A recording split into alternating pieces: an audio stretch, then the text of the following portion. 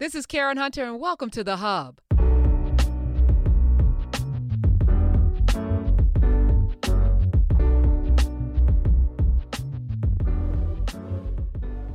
right, good morning, good afternoon, good evening, family, class. Welcome to the 73rd episode of In Class with Carr. Dr. Great Carr, I'm here. Hey. Professor Karen Hunter, how are you today, this beautiful Saturday? Yes, it is beautiful. I'm getting some sun. I'm a little sweaty. Oh, yes. I got to do my sauna before this, and I'm still cooking. So that's good. That's good. Getting all the toxins sweated out, getting all the purity. Process. And I just want to say again, there's so much going on this week. So I know we talked briefly about the Olympics. There was a lot of Simone Biles commentary. I'm not going to put the negative stuff.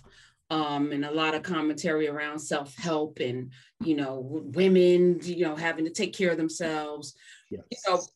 But I've been watching these Olympics, and you have messed me up forever. I just wanted to say that. Oh. You have made it difficult for me to watch anything outside of that social structure, governance structure. So I'm watching the Olympics and rooting for everybody that's Black, which I've always done, just naturally. But I'm also now questioning this. What is this nationalism? What does it mean to USA? What does that even mean? And there was a gymnast who's not from America. Right. One of the few gymnasts who, from Costa Rica. Yes. Worked somehow, the first ever. She was 19 years old. Yeah. She worked out in her routine a way to let the world know that she's Black and she cares about Black lives. That's right. And it was interesting, because there's a ban. You cannot protest, right, at all. That's what they say. But she worked it into her routine, her floor routine. That's what they say. You said that's what they say. So that's what they say, because you see the athletes figuring it out. Yes. So I just want to give her name, shout her out. 18-year-old. Her name is Luciana Alvarado. Lucy Alvarado. Yes. And as she was doing her routine, at the end, she got down on one knee, put her Black fist in the air. And, she had planned it. She planned it out. She said it's the importance of everyone treated with respect and dignity and everyone having the same rights because we're all the same and we're all beautiful and amazing. And this was for Breonna Taylor. This is for Ahmaud Arbery. George Floyd. And my goodness. Yeah, she named George Floyd and Breonna Taylor and did that thing. So shout out to her. No, shout out to her, and shout out to you, Professor Hunter, for framing our conversation today. We're in a unique window. Last week before, this week, next week, this Olympics framework is something we're taking advantage of.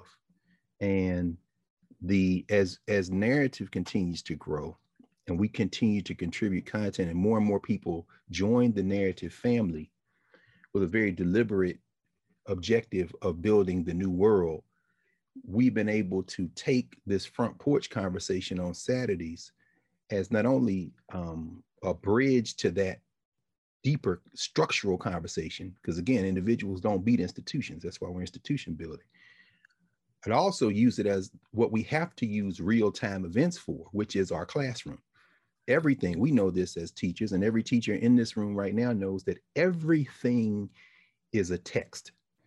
In the Odu Ifa and the Yoruba tradition, they might say, for example, that whatever created what we exist in this reality created it in its broad, unknowable expansiveness. And as we walk the earth, we understand that everything we experience here is a microcosm of everything that is. So in that respect, when you build a shrine, what you're really doing is shrinking down to your ability to understand symbols that represent everything that is. So the Yoruba might say, for example, among the Yoruba people, they may say the world is a shrine. And that's why I often think of the world as a classroom, because these are microcosms. So we're in the classroom of the Olympics, and we have taken full advantage of it thanks to you bringing in folks and having conversations. And I was rereading Olympic Pride, American Prejudice, Deborah Draper's book.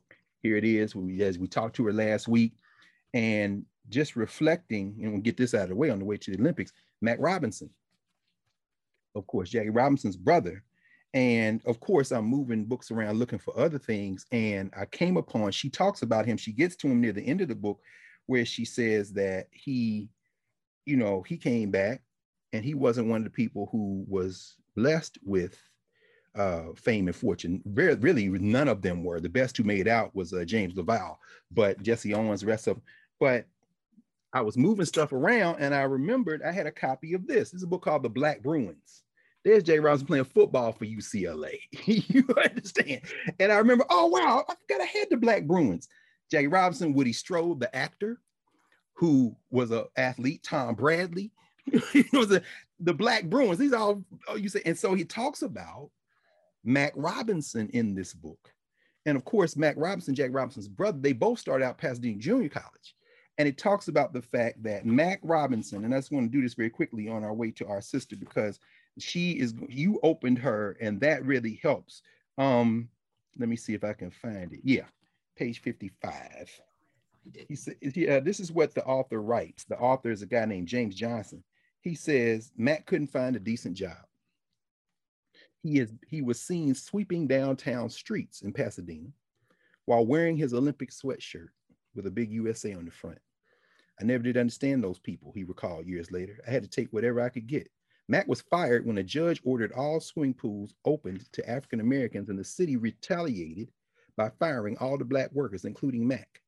Jackie said that incident broke Mac's spirit. Now I got to go back to I Never Had It Made to see what Jack said about his brother. 4 years after the Olympics, Cullen Fentress, sports editor of the California Eagle, checked in on Mac. He was out of work.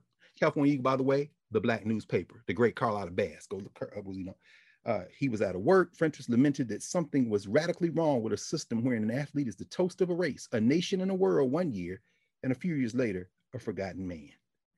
And it goes on. But the reason I'm bringing it up, and it goes on about his records at Pasadena Junior College, it goes on about the fact that with very little training, in fact, I should just read this. Mac almost didn't make the Olympics. He didn't have the money to attend the trials and the U.S. team. Finally, a group of businessmen raised $150 for him and a teammate. Two factors kept Mac from winning the gold. Let's just pause here for a second, because he's running with Jesse Owens. This is what stopped him from beating Jesse. He didn't have the coaching that Owens had, and he couldn't afford to buy new track shoes. I want y'all to pause here on this. This is Jackie Robinson's brother, who my man Conrad Worrell, the new recent ancestor, his father Walter was over, remember I said this last week, the Black Y there, and knew Mac Robinson. So Conrad grew up knowing Mac Robinson, and the legend was, y'all talking about Jackie, Mac was the man, and he was faster than Jesse Owens. This confirms it. He said, Jesse got the coaching. I didn't. And I could not even get the new pair of spikes I needed. He donned the worn down spikes he had worn all season at Pasadena Junior College. He also said Owens had the distinct advantage of running in the inside lane. With that, Jesse Owens in 1936 broke the world record in a time of 20.7 seconds, a record that stood for 20 years. Robinson finished second, 0.4 seconds behind Owens. With worn down spikes and very little coaching, he almost beat Jesse. If he had just had a new pair of spikes, we'd be talking about Jesse Owens won 3 gold medals. Also, and Mac Robinson actually beat him in the one. He would have had 4, but my point is this. In this country, as we talked about last week, the Olympics being cosplay for nationalism, these Black athletes to this day,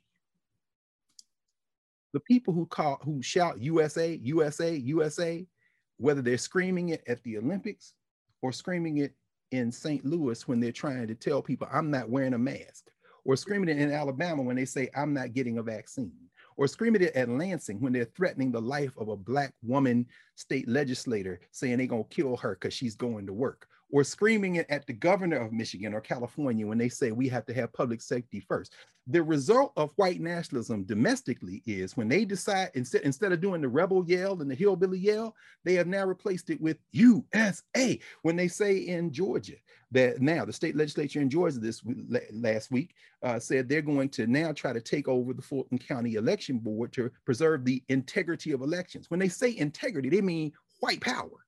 When they're passing anti-critical race theory statutes, what that means is we have to preserve the integrity of the curriculum. By integrity, they mean white power. When they say the people don't trust the election, the people they mean is white people. And when they say the American people, they mean white people. And they fold all that into those three little letters, USA, USA. So that a man who was a medalist in the 36 Olympics was sweeping the streets of Pasadena, California in his Olympic uniform with them same three letters, USA. That is the social structure. And every 4 years, the Summer Olympics, we get to use this classroom to dissolve those barriers. Because what this shows is we always root for everybody Black. Shout out to our sister Issa Rae for saying what we all say, except you said out your mouth and it caught on. I'm rooting for everybody Black. Now we say, like Issa Rae says, no, like Black people always say. And so when we see our young sister, Luciana Alvarado, oh, there's a story there that there's a story there when you brought her up that really, it really gives us a moment this weekend to think about this in the context of some broader things from her native country. But I want to ask you something before we enter that part, because it's very closely related. We were talking off camera.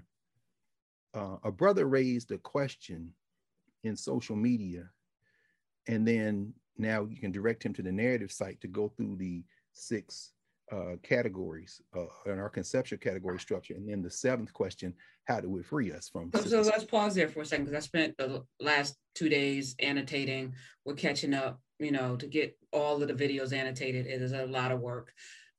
We also put a social, your ways of knowing the curriculum is on narrative in the resources section in written form. And then there's a video, because when you were on my show, first time I ever met you. We first had our guest. We had a conversation about it, and you broke it down. 1, 2, 3, 4, 5, 6. I added the 7, how do it free us? That's just because 7 is the number of completion, and 6 bothers me. But yeah. And it makes sense. A guy asked, why that order? Why does the social structure come before the governance structure? And okay. Yes. You asked that. I was looking to see if I could find, we added it though. It's been Sonia Sanchez, that question, how do it free us, is from a play that she wrote. And she describes, the context of that play. And there's a book of her plays that was published recently. And I don't know what I did with it that fast, but it's not important. It'll be on the narrative side. But the question of why social structure comes first. And we know in that first category is who are African people to other people. And again, these conceptual categories are designed for us to ask better questions, realizing that we may not ever come to consensus on what the best answers are, but in education, when you ask better questions, it drives inquiry. And so we're really trying to, really emphasize that. But that point of entry, when we ask, why is that first? Well, because, obviously we should probably state this for those who haven't gone and looked. The governance question, and now I'm hearing it everywhere. People are emailing me about it. I go to the corner, somebody says, I see people, we see people, okay, good. It's because it's so logical. That's why the governance question is, who are Africans to each other? And you would think, okay, well, that's what we should ask first. No. The point of entry is the world we live in. The world we live in is the social structure we are in, wherever we are in the world. This is going to become very important in a minute. We're going to come back to a young Miss Alvarado and the question of the world and the Olympics. The social structure comes first because the social structure is what we live in. And we have to train ourselves to lower the noise. Think of the social structure as the noise that surrounds us. It's not going to go away. In the best case scenario, we can silence that noise and think about our relationships in the governance category. Who are we to each other?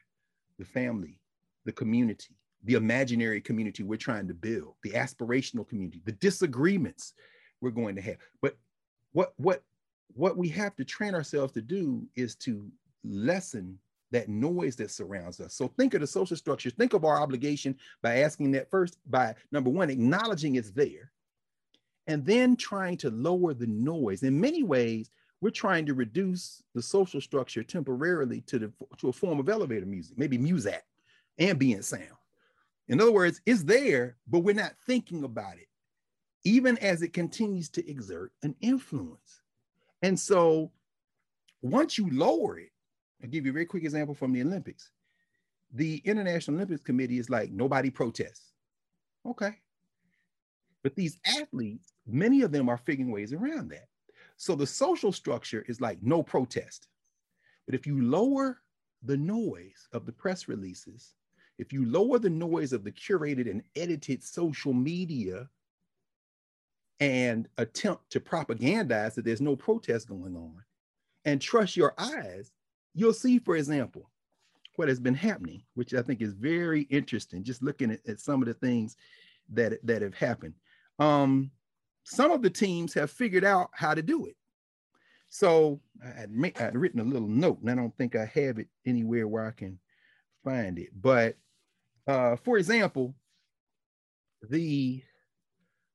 several teams took knees. The women's, of course, it's the women. You guys think about this. The women's soccer teams started taking knees. And it wasn't the United States first, but then the United States women's soccer team took a knee. Several of the teams started taking knees. So what are they doing? Before kickoff. The Australian women's team came out repping the indigenous flag of the indigenous people of Australia.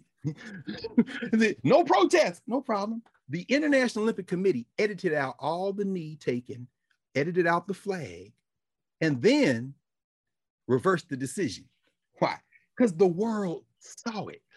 In other words, and what we saw is that the German women said, we don't like this sexist, y'all, we displaying too much skin.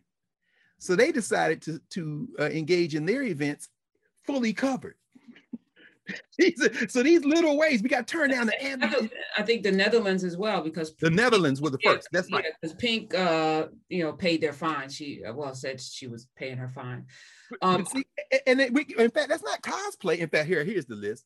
Britain, Chile, they kneeled before their kickoff. Then the United States, Sweden, and New Zealand. The Aussies did the indigenous flag.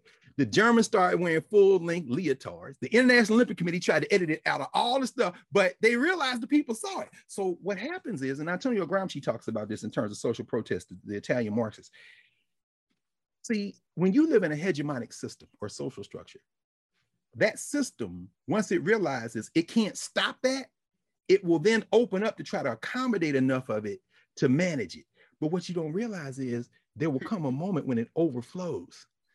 Which is why Bob Marley wrote that song, I Shot the Sheriff, when he said, every day the bucket goes to the well, one day the bottom will drop out. Yes, one day the bottom will drop out. That happened to Simone Biles. That happened and that's going to happen to this system. Every day you try to oppress us, one day the bottom's going to pop, because we're going to wear you out. And the Olympics helps us understand that. Can we pause for a second? Because this is of course we haven't cut. Yeah, absolutely. No, and I know you'll pick up. You said, of course, it's the women. And I know there's some people listening right now, some men that, why you got always, And I want to say, for women, and if we're talking about bondage and terror and, things, women are have been very close to the terror. The men have been too, but there's and I don't know, we got to have this conversation, because I feel like every time you do that, I hear nails on a chalkboard. Every time anyone, even with Simone Biles, Black women need safe spaces. And I'm like, so do Black men. That's right. So we can't allow for the social structure to allow us to forget who we are. That's right. And I think that's part of the ways of knowing in this thing. That's right. That's how they do it. That's right. That I don't know if Black people ever really did a patriarchy. I think we've always had community, and there've been, of course, patriarchal societies and things, but it seems like that's antithetical or it's not who it doesn't feel organically us. And so when we do it, when we have these, battles, this is why, I love talking with you, because not only are you, brilliant, but there's a capacity to, allow people to be people which allows, it makes it easy for me to sit and talk with you, because I don't have to sit and check, am I emasculating him? Am I, all of the checklists that we have to do. We're just people having conversation. And I feel like in many ways, I hope it's a model for people that we can communicate, and even, we don't agree on all things. We've had some back and forth on some things, but it's always been respect foundationally, because there's love foundationally. And I think that, every time I see social media, it turns into this battle, this rap battle, this WWE, men versus women, this versus that. And I'm like, Black people, come on. We don't have time for it, but it's also counterproductive. So yes, when you're saying that, you're not denigrating Black men. Not at all. Not at all. And I'm glad you did that, because that is, you've given us another example of why we had to have those two separate categories. We have to turn that noise down. No, societies, pre-enslavement, pre-colonial African societies had human issues, and some of them hardened around questions of quote unquote gender roles. And I'm using quote unquote because that's not a concept that you would have seen the same place anywhere in the world. And I would include white people. These are contrived concepts that are often used to divide. The better question, we think about governance, is in terms of how we relate to each other. How do we manage conflict? How do we manage disagreement? How do we police ourselves, for lack of a better term, so that we can raise questions of responsibilities in society that don't harden into hierarchies? And this is where, for example, the Nigerian scholar, the Yoruba scholar, Oyewonke Oyewumi, my colleague, Professor Alethea Watkins, talks about her a lot. She wrote a book called The Invention of Women. And she says, when you look in my language pre-invasion, you don't find the gendered roles and the gender in language. The most important relationship in terms of people to people in a family was who was older. Ifeami Adume approaches some of this in terms of in her book. We talked about this, Male Daughters, Female Husbands, where she says, when the British came in, they couldn't understand how women inherited property. And the Igbo people were like, well, the oldest is the one who has the primary responsibility for inheriting the property and then distributing. And a lot of this is based on how many people are in your family, how many children you had to work the land. And they were like, so you're the oldest and you inherit, but you're a woman. They said, yeah. Okay, we don't even have a concept for that. So we're going to call you a male daughter. In other words, you see how the British couldn't conceive of it only being men who inherit. So therefore, they just made the women into male daughters. I mean, and so that's noise. Turn that noise down. I mean, Adume's trying to turn it down, or Uwumi's trying to turn it down. And what you just raised helps us remember, with this ambient noise now, reduced to background noise, that Simone Biles didn't strike a blow for Black women. Simone Biles, as a Black woman, struck a blow for human beings and for Black people. And if anybody thinks for a minute that she didn't seek comfort, solace, counsel, and protection from her grandparents, grandfather and grandmother, then you haven't been paying attention. And so people will try to force a gendered lens in, or worse, divide human beings' life experiences up into demographic categories and then give themselves credit for somehow recombining categories that are artificially divided to begin with. That, in my mind, is the definition of intersectionality. I'm sorry, but intersectional. Why you even got to say that? Oh, because you divided it up in the first place. Okay, can we turn the ambient noise down of your graduate training? The ambient noise down of all those intellectual genealogies that you studied, as Europe tried to break out of the cages it built not only for itself, but then shipped out of Europe to the rest of us. I understand you're grappling with it, and that's good. But what we're going to do is start from the other side. We're going to start with who we are to each other. And again, it brings us back to the question, well, then why put social structure first? Because that's the noise that surrounds us. And so the idea, the challenge then, is to turn that noise down. And part of turning that noise down is recognizing that some of the things that we do, we've never stopped doing. We adapted them to different experiences. But if someone is assaulted in a community where people care about each other, then that community is going to respond. So when people say, Professor Watkins says this all the time, she says, I don't say rape is a woman's issue. It's not to her community. to her nephew or her brother or her daddy or mama. It's like, no. And in fact, that's why we often hear people say, when someone is assaulted, you know what? Don't call the police. We'll handle that. And I defy anybody to divide that "we'll handle that" up into hard gender categories because that "we" is a communal "we." So thank you. Thank you for that, because that's a hard, because I think our natural reaction is to go into our imaginary gender corners. And that is not to obscure or otherwise diminish the very real gendered experiences of our people, including problems we have to resolve. It is to say, however, that our best approach to solving those problems requires some concept of community that a governance structure question can raise. How do we deal with this so that you can bring your whole self into, and that's going to ultimately help everyone. But the Olympics, let's use that. Let's walk across that little bridge to our sister Lucy Alvarado. Lucy Alvarado is from San Jose, Costa Rica, and her mother, talk about family. Her mother was an accomplished gymnast who runs some gyms there in Costa Rica, and her mother was the one who began her training. Now, Costa Rica is indigenous people. You have the invaders, the Spanish, and then you have the Africans.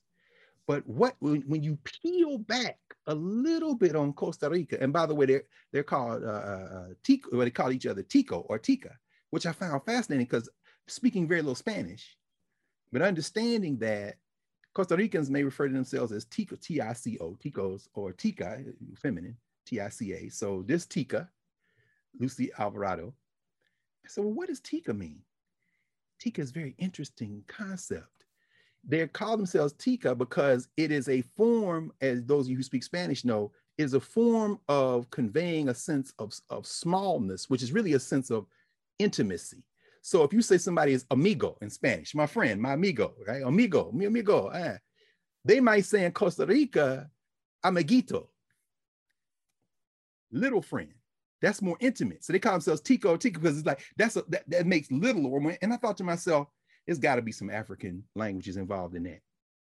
Because when your mother and father are there for 50 years or 35, 40 years, your father makes transition, 10, 15 years later, there's some old dude that comes, make sure the grass is cut. You say, oh, here come my mom, little friend. Wait a minute. Or you get that first boyfriend, where your little friend at? We say that in English, but when you say Tica and Tico, it's acknowledging that these people in Middle America, we'll come back to Middle America in a minute, because we ain't talking about the heartland, Trump people and MAGA people and people who can't turn down the noise of the social structure to understand that Middle America doesn't go from quote unquote east to west. Middle America goes from south to north, meaning what? North America, Caribbean, Latin America, including South America. What's in the middle? Costa Rica, Panama, Mexico, Middle America. So we talk about Middle America, the Tico, I'm saying it's got to be some Ebonics in that. Because we all know about somebody said, that's my little friend. No. In fact, we usually don't say it about ourselves. We say it about somebody else. Oh, here comes grandma with her little friend. In other words, that intimate anyway. But that young sister, and I kind of tried to, we both, looking for some research, looking for her family. I saw her mother, see her. And I'm assuming because she's in a very small country, even geographically, that she's got to have some African ancestry. And I suspect she does. However, were you able to find out anything about her? I'm just saying, looking at her, right. I mean, my eyes tell me, Mike Tirico could say he's Italian. How about that? Mike Tirico. There it is. Yeah, Mike Tirico could say he's Italian, but my eyeballs tell me there's an African in that family tree. Close. Close. And if you're talking about Italy, you wouldn't even have to necessarily have recent African parentage. If you know the history of the Iberian Peninsula and Italy and talk about Hannibal, and you might have some Africans going all the way back. But it's interesting because looking at her, so she's from San Jose, major place. And here we are Saturday, and we're entering now tomorrow, the month of August. So next week, Louis Armstrong's birthday. And we got to, shout out Louis Armstrong. And this is the month that, you know, some people refer to in some ways as the month of the Universal Negro Improvement Association and African Communities League of the World. This is the organization that was started somewhere, you know, the dates people say are varied. Sometimes they say July 17th, sometimes July 20th, sometimes it's August 1st, but everyone agrees 1914 in Jamaica by Amy Ashwood Garvey and her husband, Marcus Garvey. And they often say, oh, Marcus Garvey started the UNIA. Even in the books, I'm saying these very same people who will write whole books about patriarchy somehow figure out a way to leave Amy Ashwood Garvey out as a founder of the Universal Negro Improvement Association on their way to a critique of patriarchy. You got to turn that, could you at least reduce your graduate training down to MUSAC so you can understand you're actually replicating the thing you claim to be writing a whole book to critique when you start talking about patriarchy and Black nationalism, patriarchy in the Nation of Islam.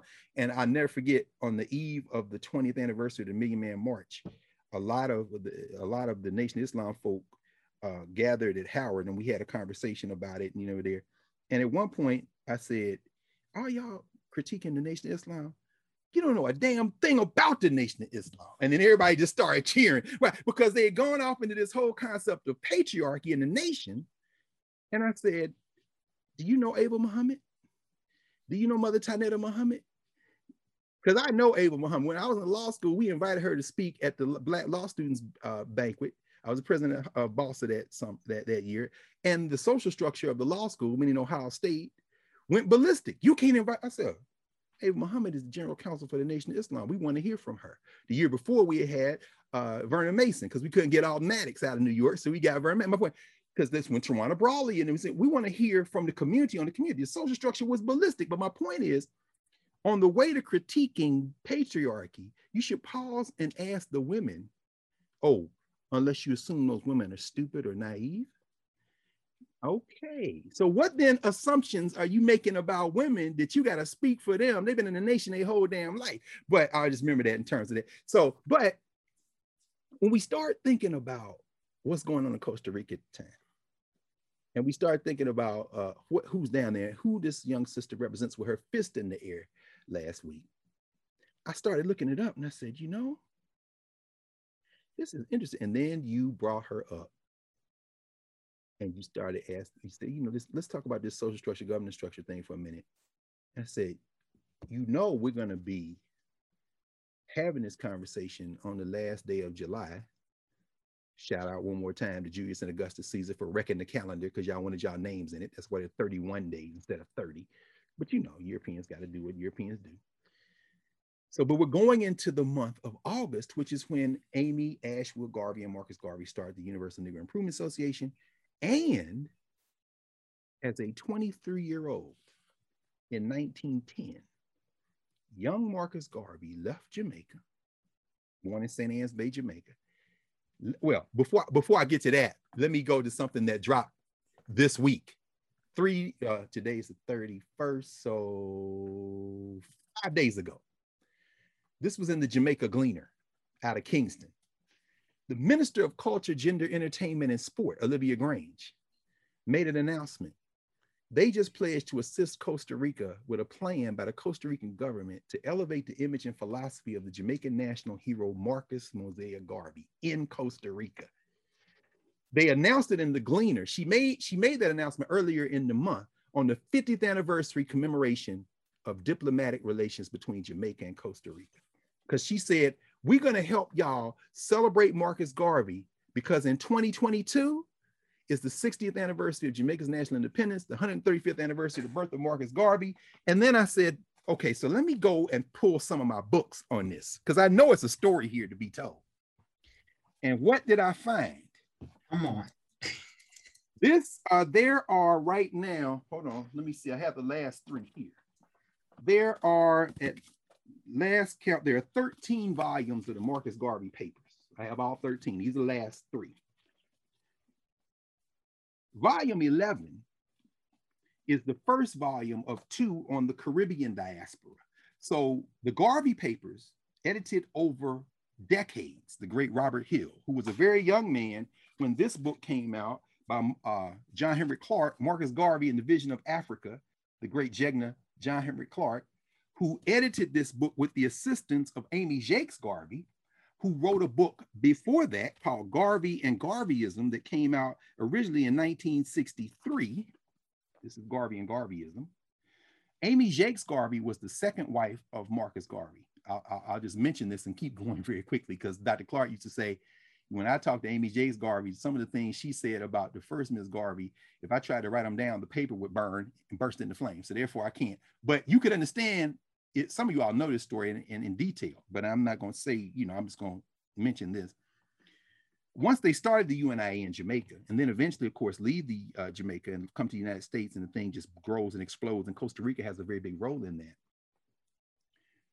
Amy Ashwood Garvey is like, my husband needs some help. So she recruits one of her friends to become his personal secretary.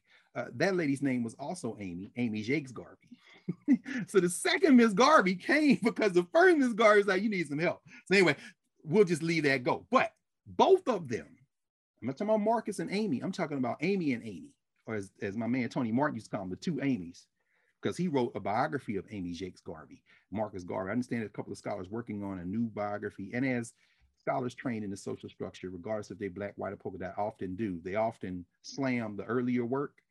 And I find that a lot of recent scholarship is very good in terms of use of archives and the interpretation in those books, those more recent books, weighed down by social structure genealogies, intellectual genealogies, is often so very nearly worthless that the best thing about the newer books is the sources.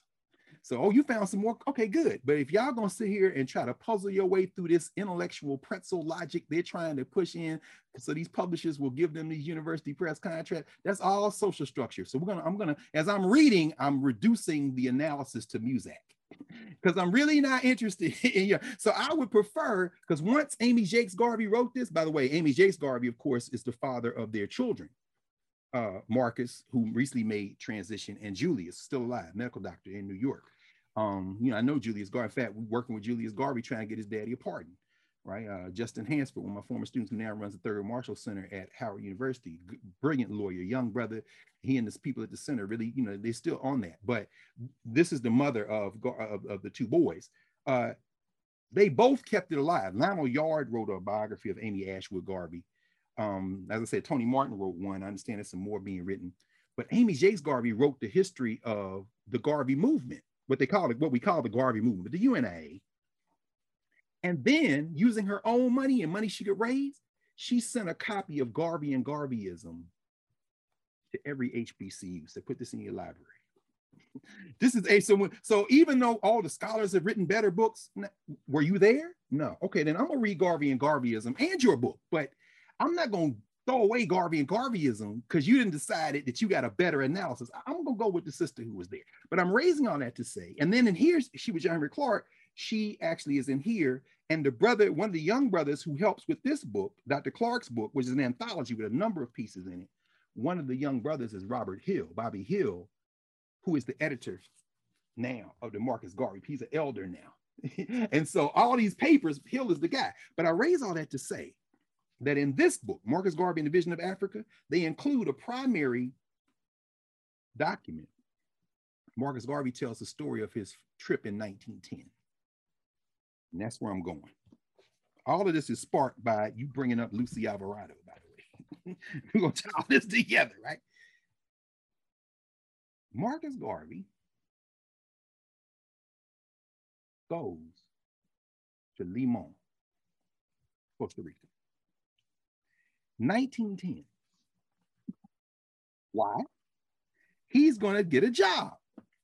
What's his job? In fact, I had my finger on the pages. Oh.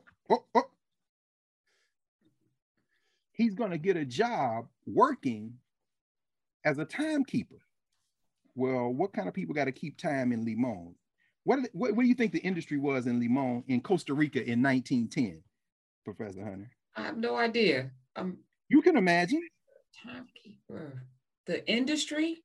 Yeah, there's definitely industry, but it's gotta be like coffee or something. It's got to be something. There you go. Agricultural. Okay. It's agriculture. Except, hold on for a second. It's on Costa Rica is CLXXI. I want to make sure I get this because I want everybody to hear this. Here we go. Because in this volume, what they do is go country by country where the UNIA had divisions. So I'm going past Brazil, I'm going past Belize. This is the largest organization in the history of Black people in terms of international organization. And I'm gonna get here now to— Can you pause for a second? Because I want to understand what was the mission, right? So as we, because again, institution building is everything. Yes. For us. What did, you know, Miss Amy and Mr. Marcus set out to do? And then why go internationally? Why not just stay in Jamaica with it? Very good. Very good. Very good. First conceptual category of our 6, social structure. Who are Africans to other people? Second category, governance structure. Who are we to each other? The reason the first is first, so we can turn down the noise. Their objective is to unify Black people around the world. It's a very broad objective. Some people might think it's impossible, but in order to unify Black people around the world, you've got to first have them understand they have a relationship with Black people around the world. You can't do that locally. That's why you don't start with governance first.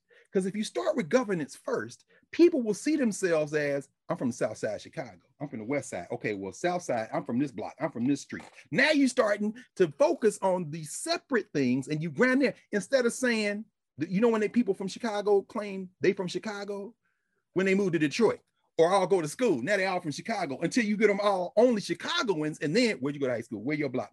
In the tendency is to go local, is to go governance, family, community, block. The social structure is the largest thing. So the Garvey's approach is we will go to these various places and expose people there to our larger vision of how they connect. In other words, the challenge with the social structure category as we developed it was to deal with this question of anti-imperialism. Because empire is the reason they're in these places in the first place at the same time as we're dealing with the domestic issues. So you got to separate social from governance because people confuse the two. And then that's what has them run out there and like Charles Barkley did when the Dream Team played Angola and they wifey said, yeah, I'm out here with USA on my chest. Okay, boy, you from Leeds, Alabama, and you put that USA on your chest. And you think when you say USA, them hillbillies in Alabama, yeah, they love you as long as you the round mound of rebound at Auburn. But y'all go look up at the statistics of number of Black people who go to Auburn and the University of Alabama right now and compare it to that same number 30, 40 years ago. After Bear Bryant and them decided after Sam Bam Cunningham, Randall Cunningham's older brother, ran over their asses at USC and went down Tuscaloosa and beat them. And then that's when the SEC said, we need some of these Negroes on our teams. Most of the Black people at Alabama play a sport or are damn near valedictorians. The rest of them don't go to Alabama. The number of people in Alabama and Auburn in terms of students and the student body and the faculty is lower now than it was in the 70s and 80s. But Charles Barkley from Alabama, went to Auburn, wearing USA on his chest, is confused because he in his mind, he don't separate out social structure and governance structure until he's treated unmistakably like a Black, at which point it falls out his mouth accidentally. And we say, see, this is where the life of confusion can lead to. So I must agree with Brother Barkley, though. He said, I'm not a role model. I would agree. So what the Garveys are trying to do is help us understand we're all different, but we share some things. And if we come together on the things we share, we can enhance all of our lives collectively. So that's their objective. Now, when Marcus goes to Costa Rica in 1910, it's in his mind, but it hasn't bubbled out yet. Costa Rica is where he glimpses what the hell is going on. Except he's not in Luciano Alvarado. He's not in Lucy Alvarado's hometown. That if we had a map of Costa Rica, think of a rectangle. It's not a rectangle. Think in the so-called West is the Pacific Ocean. Think in the East, that's the Atlantic Ocean. So you got Mexico, the Yucatan Peninsula. You got Mexico, then you got Costa Rica, then you got Panama. Panama is where you have the narrowest land strip separating the Pacific and the Atlantic, which is why the imperialists dig the canal there. And when Garvey travels, he eventually gets to Panama. But he starts in Costa Rica because he takes a job at a timekeeper on, you're right, Professor Hunter, it's agricultural, a plantation, but they're not growing sugar. They're not growing tobacco. They're growing bananas. Because Costa Rica is the home of the world's first modern Disaster Capitalism International Corporation, the United Fruit Company. And that's who Marcus Garvey is working for in Costa Rica. So when y'all hear the phrase banana republic, come on. I'm Mr. Tally Man. Tally me banana. Oh, look, watch this. You better do it. We're gonna get to Harry. This is the songbook. This is the original songbook with illustrations from, wait for it, narrative folk, Charles White. We're gonna get to him in a minute. So I'm saying, oh yeah, it's crazy how the ancestors work. You open this door. That's right. Come, Mr. Tallyman, tally me banana. Daylight come and I won't go home. They at night, except this time, this is post World War I and World War II when the banana market collapses in Costa Rica. And the UFC basically takes over the government. And by then they have replicated that model in the Caribbean. So Belafonte's people growing bananas, his mama's people, are growing bananas in the Caribbean because they have shifted some of that over there. But they start in Central America. In fact, those of you who want to read more about it, there are a number of good books on it. I mean, the little book by Peter Chapman, Bananas, How the United Fruit Company Changed the World. There are a number of books called Banana Wars. Lester Langley wrote one back in the 80s called Banana Wars, which is very important. Steve Schiffler and Mark Moberg did one in the last 15 years called Banana Wars, because bananas were the world modern imperialism's first fast food. It's before processed. It's not a clothing. Yeah, a clothing outlet. You see that? You see how they do? They put it in your face, but we turn into music. Yeah, Banana Republic. Because the Banana Republic is what these empire builders, Josh Bolton in The Room Where It Happened, where he lays out how they tried to destroy the Venezuelan thing this last time. Right now in the White House, somebody even said Banana Republic, trying to refer to Cuba, Woody Allen making movies where he pretended to be Fidel Castro, Banana Republic. No, United Fruit Company empire, United Fruit Company. And so Garvey, this is the section called Costa Rica. He goes through, in fact, shout out to branch number 300 of the Universal Improvement, Negro Improvement Association and African Communities League of the World. That branch 300 is the branch still to this day in Limon, Costa Rica. People say the UNIA, in fact, there was a book by Stephen Hahn that won all the awards. I think the National Book Award, and I was saying, Stephen Hahn, it's a very good book, but again, the analysis, very nearly worthless. I'm looking at the sources. Hahn starts the book, Stephen Hahn, very respected historian, brilliant guy, very important scholarship. He says, I was in Philadelphia and I heard that there was a meeting of the UNIA at the African American Museum. I want to say this because Liberty Hall is still in North Philly. Shout out to the Africans of North Philly because the UNIA branch is still there. Hahn says, and I'm going from memory here, it's been many years since the book came out and I read it. He said, I heard there was a meeting of the UNIA and I'm working on Garvey. I said, oh, I gotta go. He said, when I got there, I realized it wasn't a conference on the UNIA, because this is how academics think of these things. These academics writing books about these Black movements aren't in the Black movements.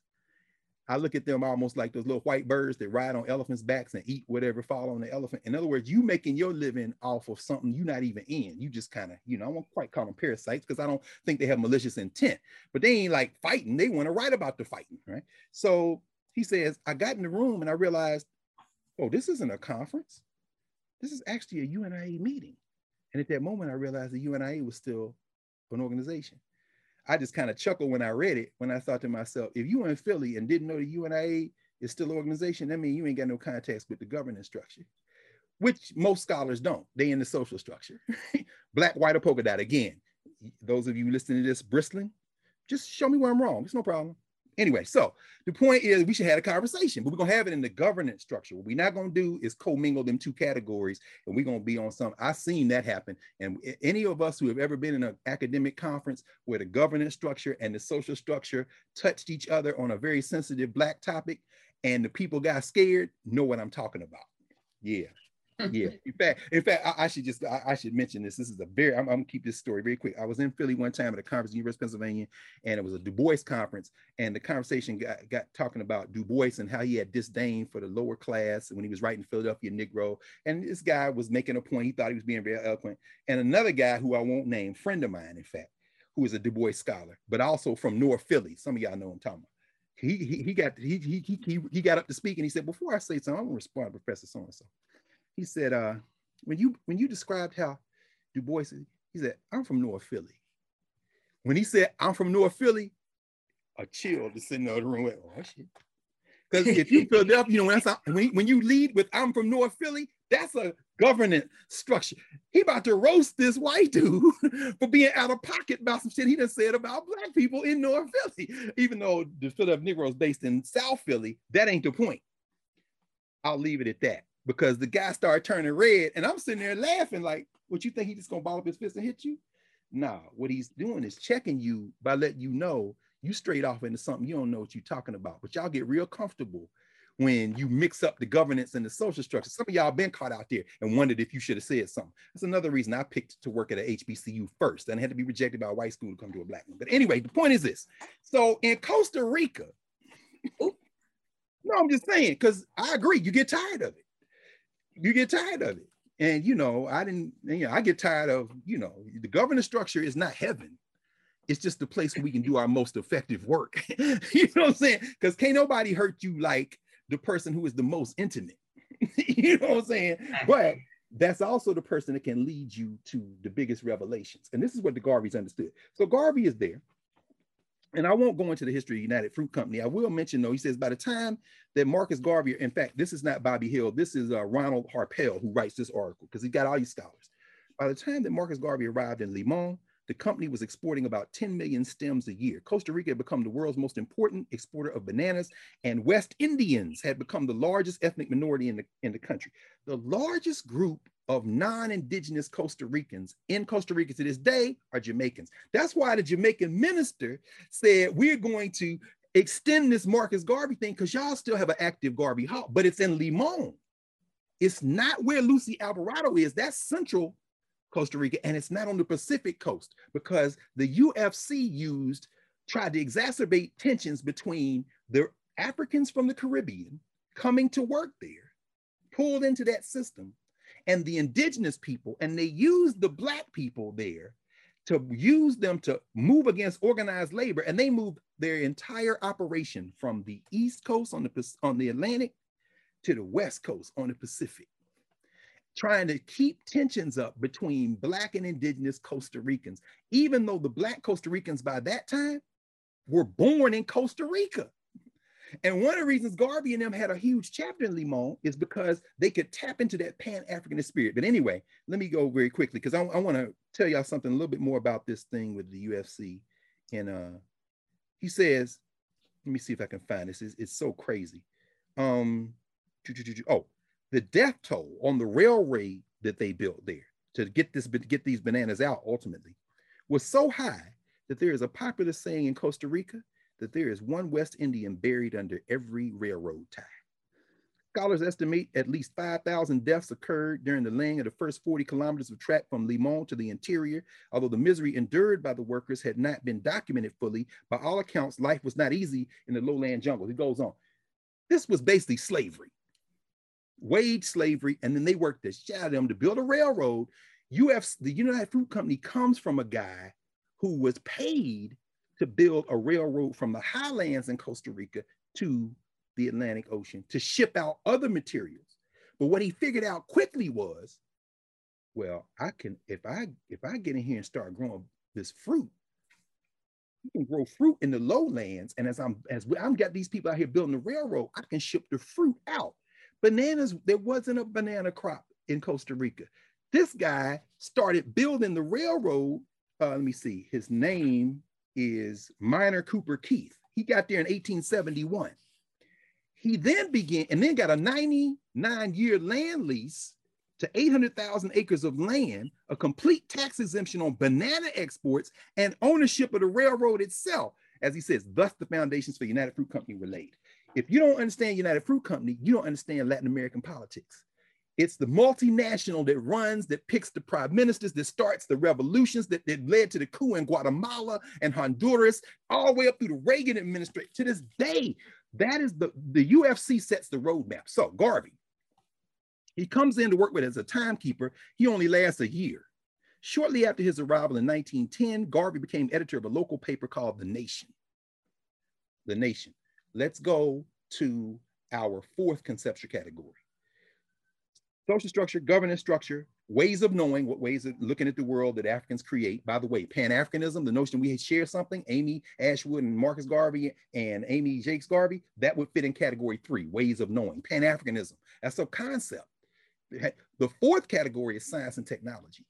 So what tools did Black people use to advance their interests? Newspapers is a form of technology.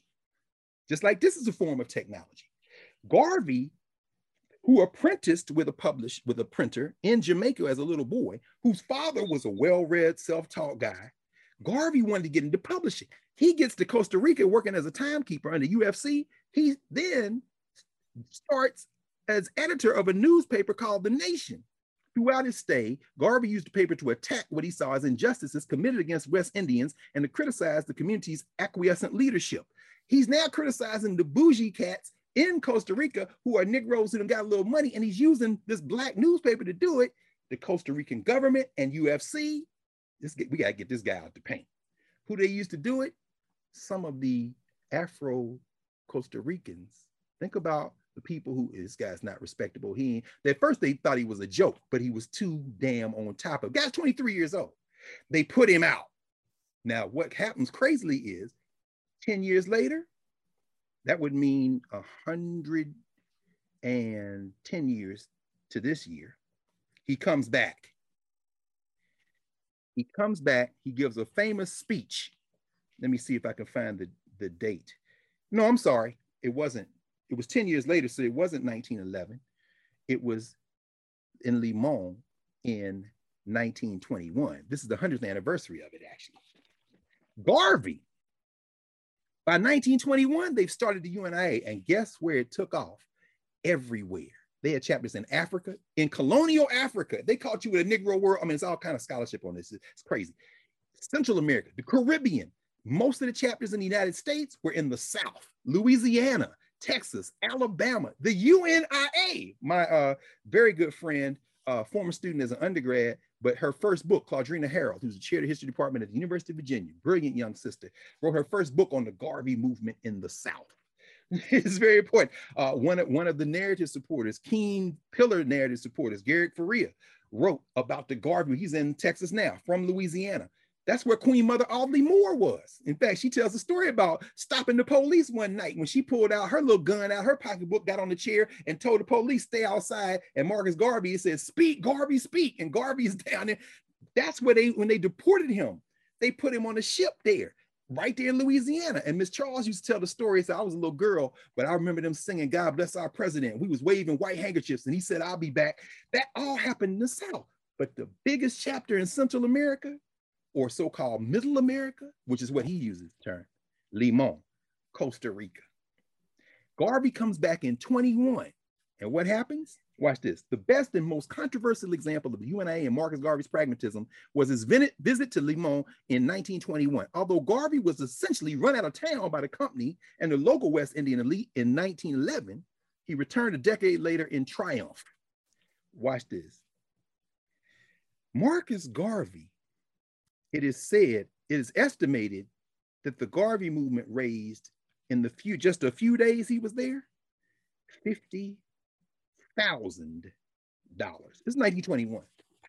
And these are laborers making a few dollars a month. How did you raise $50,000? Watch this, y'all. This is a classic example of governance and social structure. A few days before his arrival, the United Fruit Company discovered a conflict between the company's shipping schedule and Marcus Garvey's planned visit. Bananas and banana boats do not wait. Parenthetically, when Garvey and them had the ships, we talk about the Black Star Line, a couple of those ships, they spent a lot of money on to make them seaworthy. And their thing was, we're gonna get into this fruit shipping business. So they sent ships to the Caribbean to get fruit, to bring it back to the United States. I'll tell you who tells this story great. Hugh Malzac, who was the captain of one of the ships, the Booker T. Washington. I never met Captain Malzac, but I knew his daughter well. His daughter was Una Malzac, who ran Liberation Bookstore. In fact, my first copy of her father's biography, A Star to Steer By, she put in my hand right there on Malcolm X Avenue. And she was standing there and tell that story. She said, and you read it, this is what Malzac writes, Captain Malzac. He said, we would load up the fruit, and then we ready to go back, and we would get a cable from New York. Wait, Why? Black people in the Caribbean were not used to seeing a Black captain and a Black crew on a Black boat doing Black business. And they would bring their children, they would bring their elders down to the dock to see these Black men loading. And he said, one of the reasons y'all say Marcus Garvey was not good at business was by the time we got back to New York, the fruit was rotten. But the reason it was rotten was Garvey wouldn't let us leave the port because it was more important for these Black people to see Black people running this huge business than it was even for us to sell this fruit. So when the scholars say, oh, he didn't have business acumen, I'm gonna turn down the Muzak in your analysis, your social structure analysis, because Garvey was more interested in that moment in the governance structure. You don't know how many prime ministers, you don't know how many members of parliament, you don't know how many business people, you don't know how many musicians and painters were children brought down to the dock and saw those Black men and was like, I'm inspired. You can't, y'all always want to reduce this to business. And then we say Marcus Garvey was not a good businessman. Why are you assuming that was the objective? Read what Hugh Mozak said. Yes, that was an objective. It wasn't the only objective. Anyway, back to the thing. That was a footnote. So Garvey is here to speak. The UFC, banana boats do not wait. That's what made me think about it.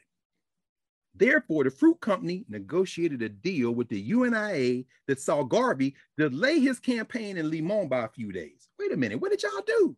Since Garvey was already on his way to Costa Rica, the United Fruit Company arranged for him to take an all expense paid to, where is Luciana Alvarado from? San Jose. Garvey, the UFC said, hey man, look, if you come and speak, all of our people gonna come see you and the boats is gonna be jammed up. So could you, Garvey agrees to come, and what happens? In exchange, when he's in San Jose, he meets with the general manager of the United Fruit Company and the president of Costa Rica, who basically is an employee of United Fruit Company, Banana Republic, remember. In exchange, the United Fruit Company arranged for a special payday for its workers and free transportation to hear Garvey speak. The company then provided Garvey with a boat to get him to his next engagement in Boca del Toro, another United Fruit Company town, and also facilitated his efforts to attract a paying crowd while he was there. These white boys said, we can't stop Garvey. You can only hope to contain him. So when you say he raised $50,000, how much of that was a check? The United Fruit Company said, look, man, don't jam our bananas up. But Garvey then, and the speech is in here, Garvey then gives the speech railing against imperialism and saying we got to do for ourselves. And guess what? Who paid for it? The damn United Fruit Company. You can't make this up. I'm just thinking about this in the context of a girl from the town where they made the deal with her fist in the air in 2021, halfway around the world. And when Luciana Alvarado said, and here's the quote I love that she said, this young sister said, they asked her, well, what does that symbolize? She said, this is what it symbolizes. She said, yes, you are one of mine. You understand things. When she said, in other words, that is a governance structure quote if I've ever heard. Yes, you see this? And then people say, yeah, yes, you're one of mine. You understand things. In other words, y'all gonna argue about this. You don't know what this is.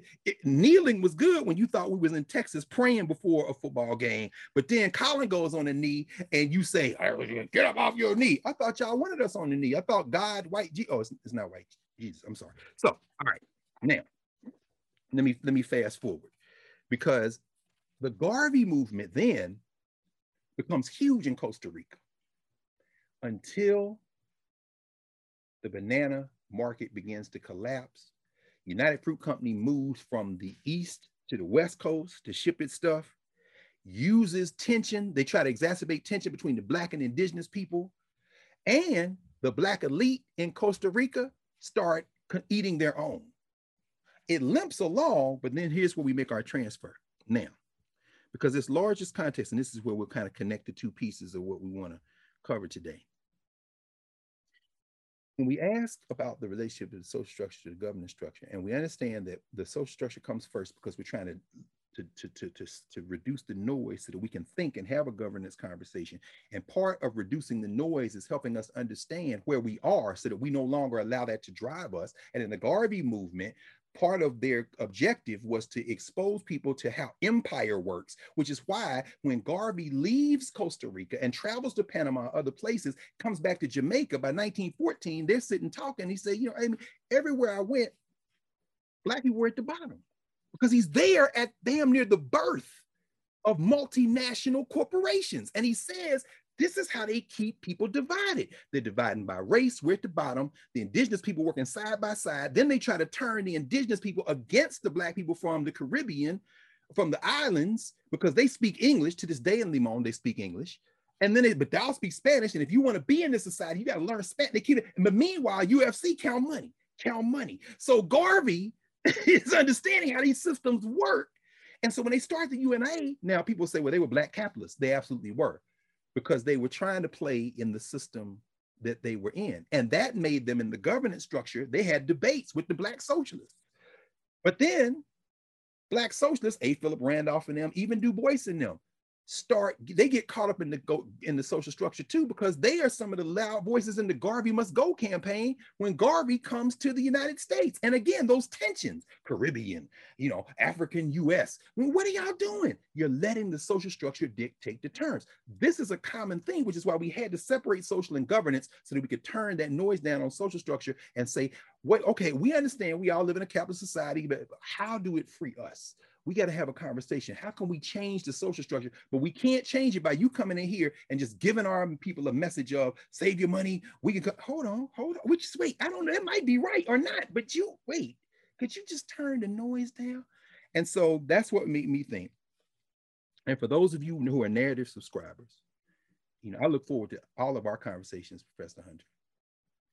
I'm really looking forward to when we unveil this Bob Moses, Robert Paris Moses conversation. Bob Moses, who made transition last week, a week ago, this weekend. So he was near transition to ancestors today, last week, 7 days ago. Robert Paris Moses, and I won't get into his biography. I'll mention this by way of point of entry. Another of the scholars in the social structure, Taylor Branch, who, you know, won all these awards for his 3-volume history of the civil rights era, Parting the Waters, you know, that's kind of pillar of fire. 2 of the 3. He says Bob Moses was every bit as important to the so-called civil rights movement of the 1950s and 60s as Martin Luther King. And we don't know his name because of how he moved through the world. I would agree with that without argument. If you're going to use that, if you're going to use quote unquote great man, great woman history. But one of the reasons we don't know Bob Moses' name is because he rejected great man, great woman history. He was from New York. His father worked at the 369th Armory, the Harlem Hellfighters Armory. He grew up in Harlem. He knew Bayard Rustin. He was working for the Southern Christian Leadership Conference as a young man. He went to Stuyvesant High School, brilliant student, Hamilton College, studying math. I mean, the guy was, you know what I'm saying? But he's working with SCLC. He heard Dr. King speak. No, he heard Y.T. Walker speak, because SCLC, they're running SCLC out of New York, or have an office in New York. He approaches Y.T. Walker, talks to Y.T. Walker, talks to Bayard Rustin. And again, we're going to unpack all this in narrative. So I'm just giving this as a bit of a background to one piece from him I'm going to mention, and then his boy, which we really is still around, my man Charlie Cobb. It's a whole nother conversation. But again, narratives, we're going to really get into this. Long story short, he asks Bayard Rustin, I want to see Ella Baker. I want to meet Ella Baker. Ella Baker, of course, worked in New York for many years. We've talked about Ella Baker. She was the executive director of the Southern Christian Leadership Conference. Bayard Rustin sends Bob Moses to meet Ella Baker. He goes south to meet Ella Baker. Ella Baker sends him to Mississippi in 1960, where he meets a brother named Amzie Moore, and Bob Moses' life changes forever after that, because young Amzie Moore, an elder there in Mississippi, and we talked about T.R.M. Howard, we'll talk about C.C. Driver and narrative, all these women and men of Mississippi. It's what showed Bob Moses, as Ella Baker would say, the job of an organizer is to put themselves out of a job. In other words, my job is not to come in the community and tell y'all what y'all need. My job is to come and say, here are my skills. What do y'all want? Let's figure out how we can organize and get stuff together. And then I'm out. Why? Because I'm not the know-it-all, and I'm not even from here. Again, governance. How do we relate to one another? By the time Bob Moses makes transition last week, he is remembered, and there are a number of very good books on Bob Moses, and I'm not even going to show y'all. If I don't see the one that I'm thinking of right now, I won't even show it to you. You got to come to narrative for that. because we're going to talk about Bob Moses extent. He and Gloria Richardson, another person we're going to talk about, are so important. That's why another reason you have to come to narrative, because those conversations then spark our community conversations, which then spark the way to do this work and connect this work. This is just the front porch. Bob Moses, by 1961, comes back to Mississippi. And from 61 to 65, that is the period when the Student Nonviolent Coordinating Committee, of which Bob Moses joins, convened this 1964 Freedom Summer, freedom schools, all the stuff that's going on there. These young people facing death around voter registration, around community building and empowerment. And then at the end of that arc, Bob Moses says, you know, they saying my name too much. They really are. And, you know, this isn't about me. Bob Moses resigns from SNCC. Then the government tries to draft Bob Moses. He was 25 when he went down there in 1960. He was already past draft age when the Vietnam War jumped out, and they tried to draft him anyway. He and his then wife, Janet, the wife to the end of his life, his immediately previous wife, his first wife, was on my dissertation committee. Most people don't know her as Donna Moses. They know her as Marimba Ani. But anyway, that's a whole nother story for that. Come to narrative for that story. We talk about that because that is one of the most formidable intellectuals. Remember, I showed y'all her book, Yurugu, which I keep right here. One of her books, but this is the masterwork, which started life as her dissertation at the New School there in New York, Yurugu, an African-centered critique of European cultural thought and behavior. That book, I know y'all like reading how to be an anti-racist and all that, but you should probably start with. Yeah, anyway, the point is that, yeah, she was part of that crew. They go to Africa. Remember, John Lewis meets Malcolm X in East Africa. Fanlou Hamer is over there in Africa. Bob Moses moves to Africa. Moses moved to Africa and Tanzania, where they live. They start teaching school. He eventually is in the Tanzania government, helping design the Tanzania education program. He comes back to the United States after James Earl Carter in 1976 gives blanket amnesty to anybody who left the country because of the Vietnam War, even though Moses was too old to be drafted.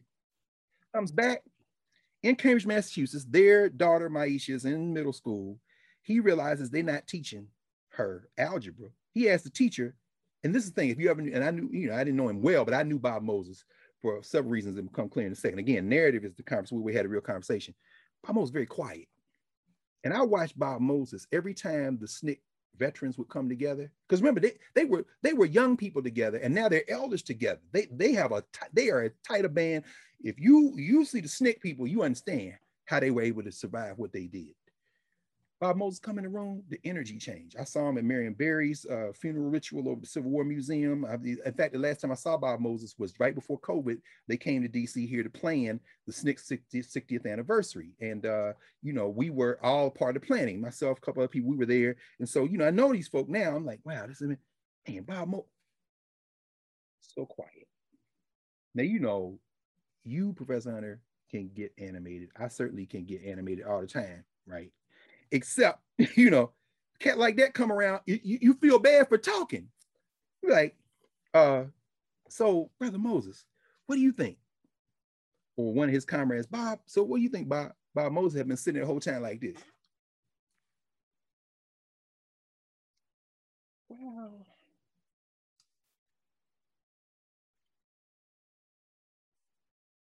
you see,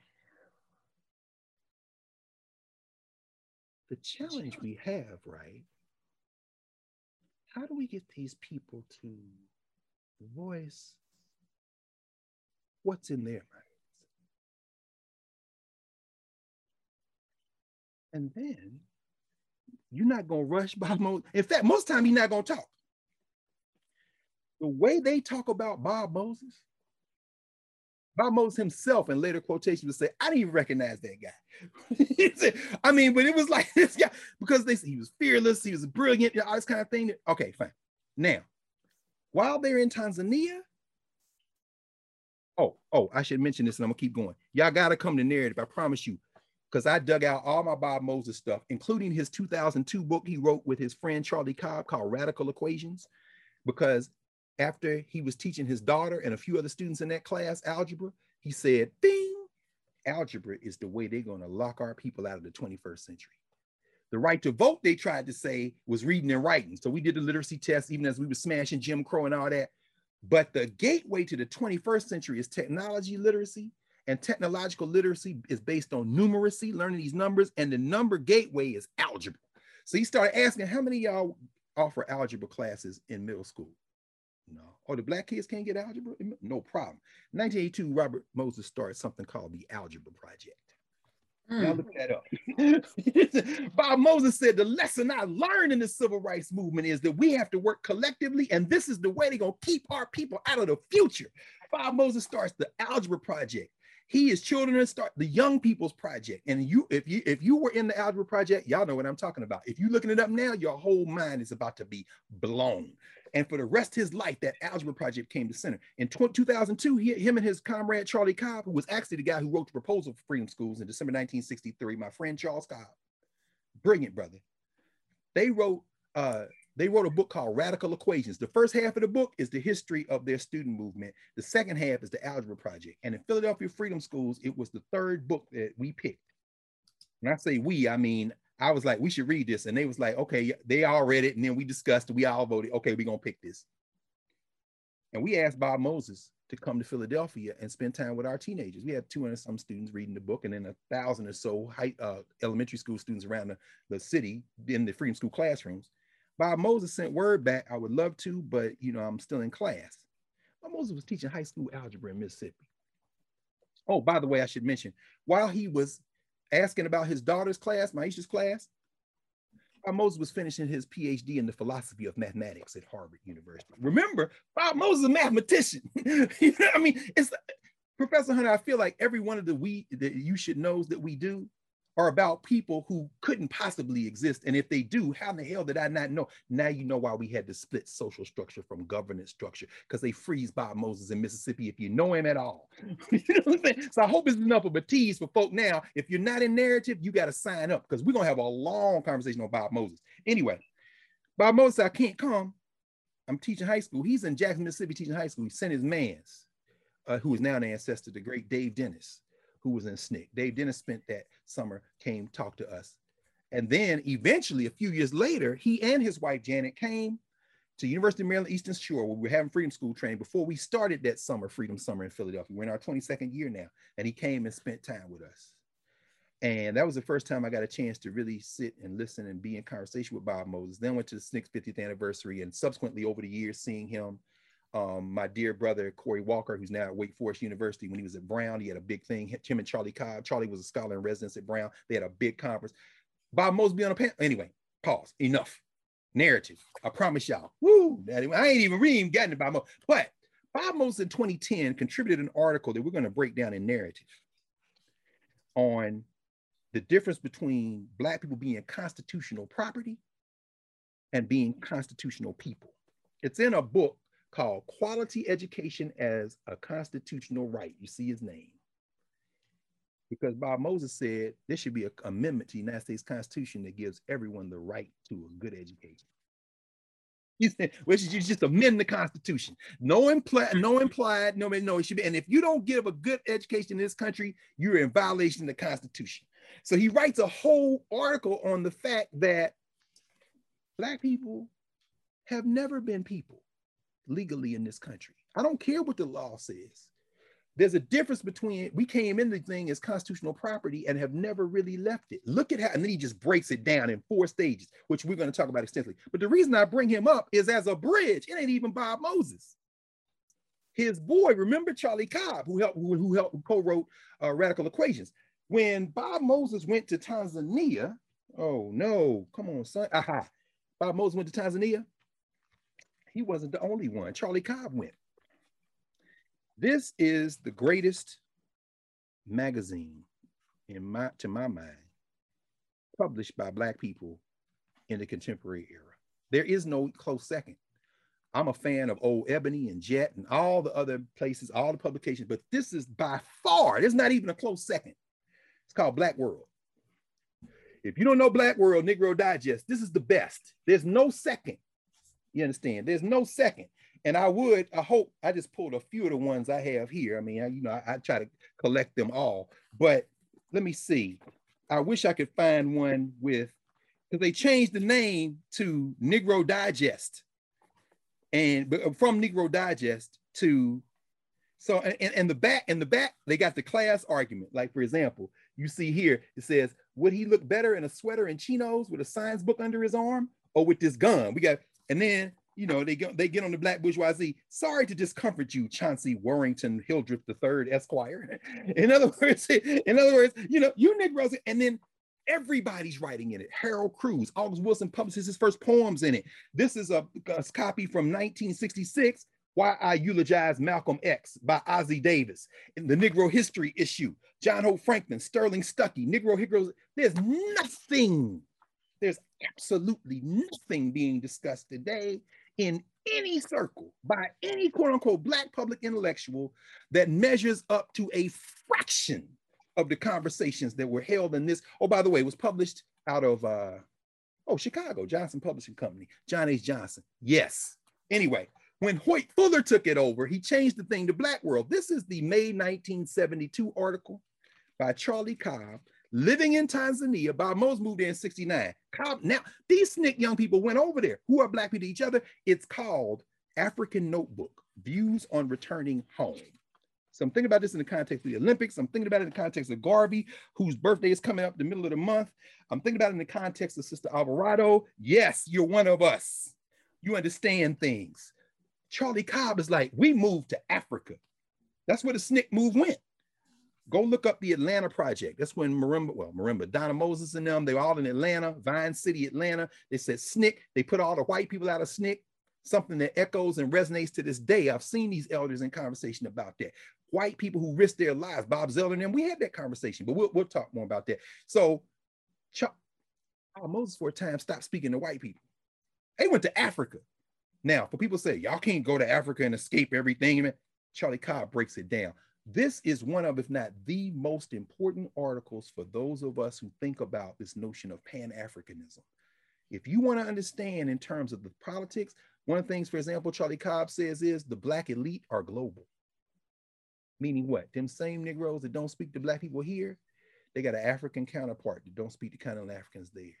And we moved there looking for Harambe and looking for Umoja and trying to speak Kiswahili. We're going to run into them. And here's the tragedy. We are going to identify most with them because what we're calling the social structure has trained us to see that as progress. Fast forward to 2021. We're looking to do business in Africa because we're going to make, that's the black bourgeois. In other words, if we're not in the governance structure saying, do you see how you're replicating capitalism? Charlie Cobb wrote about that in 1972. And he didn't stay over there for a week or two or a year. Him and Bob Moses spent years in Tanzania learning the language. Moses has come back in the middle of the 70s. You understand? Charlie Cobb is helping us understand that if we're going to advance as a people, we have to eviscerate this class strata. As I told you earlier in the week, I sat in the thing when the Tuskegee folk, or the descendants of folks who were in the Tuskegee experiment, are making a national tour. The Ad Council, again, our sister Deborah Draper did some promotions for it. And I'm watching them say, look, what happened with the Tuskegee experiment isn't the same as the COVID vaccine. And I'm listening to them and saying, with all due respect, it absolutely is in terms of the reason some black people have some hesitancy. This isn't about whether the government injected black men with syphilis. They didn't. Historically, we know what they didn't. Sister Draper helped us understand it. It is about, we don't trust the government. So if you try to come at this with convincing black people by trying to shame them, by trying to somehow say, y'all just not intelligent, what they're hearing is class strata. Man, F you. I was sitting there, I was thinking to myself, well, shit, now I wish I hadn't taken the vaccine. I'm getting mad. Why? Don't talk to us like we're stupid. Take a page from Cobb, take a page from Moses, take a page from Gloria Richardson. You enter a community and you listen. You listen, you understand? And then you ask people, what are your fears? What are your dreams? What are your hopes? Here's what I know. What do we want from this system? What do we want to get rid of in this system? What do we want to keep? What do we want to change? And that's how you do, that's the elevator. You don't come in saying, look, the reason y'all want to do this because y'all don't know. So let me tell y'all, immediately when you start that, anything that happens, let me tell y'all what. See, the Tuskegee experiment, And these people are thinking, this bougie Negro done come in here. How much that tie cost? How much them shoes cost? What's nice air conditioning here? So they didn't, how much they pay? Is it some food after this? Because that's why I came. In other words, they done tuned out whatever you saying. When you started with, the reason y'all don't want this is because now, oh, you gonna tell me what I think? You didn't even ask me what I think. So with all due respect, you know what I'm saying? You gotta understand why Garvey was so effective, why Du Bois and them was mad. Because Du Bois is writing incredibly brilliant stuff, and Black people in South Philly, which is what set my mans off at that conference, was like, bruh, you don't know nothing about the hood. If you think that Du Bois came through Philly with his morals and his y'all did it and talked to sex workers, when you read the Philadelphia Negro, he done a survey of people who are in things that he morally don't like. But if you think he got answers from them by talking down to them, you done misunderstood something. I'm from North Philly. Uh-oh. So this is the same thing at work, even in this go get vaccinated stuff. You got to listen to people. Even if they talking, you saying you crazy as hell. But you got to respect. This is what Moses. And then Charlie Cobb said, when we went to Africa, we found all them same people. We found all them same people, but here's the difference. The only thing that was real to them when we met them was our passport. Because when I showed up at the airport, the guy assumed I was from there. So he started speaking to me in Kiswahili. He realized I didn't speak Swahili, so he switched to English, assuming I was from another part of Africa where English is the first language, until I got to the thing, the passport. And he said, oh, American. And I realized in that moment that to him, I'm an American, even though I look like him. And then that is the thing that traps us. He writes that. Oh, this is such a brilliant article. He says, that is the thing that traps us. In the Olympics, everybody got on their flags. But when you see those sisters, and again, I'm not making it gendered because the brothers do it too. But again, there are ways that we move through the world in terms of ways of knowing that congeal around these gender distinctions, not differences, distinctions. You know, everybody hugs at the end of the race. But boy, when them Jamaicans start dealing out them blazing speeds, and those sisters with USA on them start giving out them blazing speeds, and the Nigerian sisters start giving, whenever they cross the line and they all hug, that's my favorite moment. These are Black women. You understand? I know the winning, the losing, but those sisters with different colors on. Charlie Cobb said the passport is what trapped us. But in athletics, you can see when she says, you understand things. She said, you know, I know we got on different colors, but we're not trapped by these colors. You understand? They are genuinely, yeah, I wanted to win, but you won and it's over now. Give me a hug. And then, you know, here are my children. Here's my family. Bring the children on the track. Let the little kids, come on. Meanwhile, you got Rabbit USA, mad. Why are you hugging her? Because she's more related to that girl from Jamaica than she is to you, maskless, vaccine-less hillbilly. And you will never understand that we never had an allegiance to the color before community. Now, if you get your mind right, we can build a different world. But if you don't get your mind right, I don't know why you think we're going to keep on putting up with this. Every day the bucket goes to the well. One day the bottom will drop out. And you see Naomi Osaka, Haitian and Haitian and Japanese, with the red in her braids and the red on her suit. Why? Because the colors say Japan. Deal with it. When you see Simone Biles say, I will break my neck in here if I'm not focused. So I'm gonna pull back so we can win the silver. Y'all think I resigned because no. If I hadn't got out of there, I would be hurt and we wouldn't even have medaled. So, and I'm gonna show y'all how much this thing is messing with me. I'm not even gonna go get all the gold medals. Because y'all know if I'm in, I win. And then the young Asian sister from St. Paul, Minnesota. Come on. Wait, hold on. From Vietnam. Come on now, Vietnam. Van Dung World. Pull her name up, Professor Hunter. What's her name?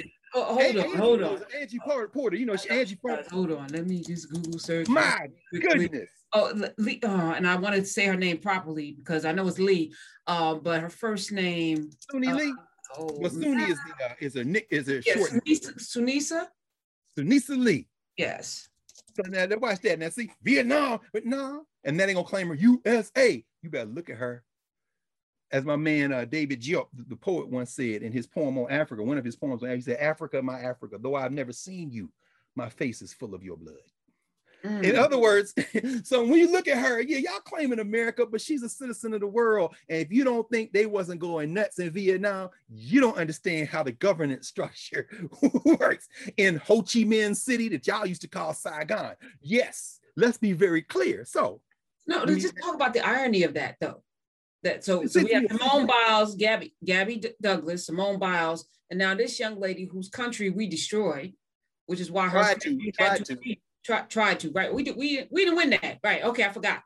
When was the last time? Anyway, yeah. So but they check my diaspora shirt that may say "Made in Vietnam." You got to ask yourself who won. But anyway, go ahead. But they had to leave. They were forced to leave because of the destruction there, right? And now she's here. They lived in poverty, right? Came up out of it, and now she represented this country and won the gold medal that Simone Biles won. A child that, again, had a difficult background, adopted by her grandparents. And then you go back to Gabby Douglas. America is on display in a way that she's going to have to come to a reckoning about what she is, that's right, who she is, that's right, who we all are to her. That's right. Because the representation right now looks completely correct, in my opinion. That's right. Exactly what needed to happen. That's right. In fact, thank you. No, thank you, Professor Hunter, because that allows us to get to sum this.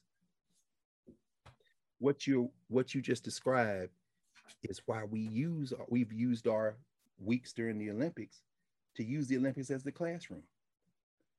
The Olympics is a demonstration of when there are rules. We don't like all the rules. Sha'Carri should have been out there, okay.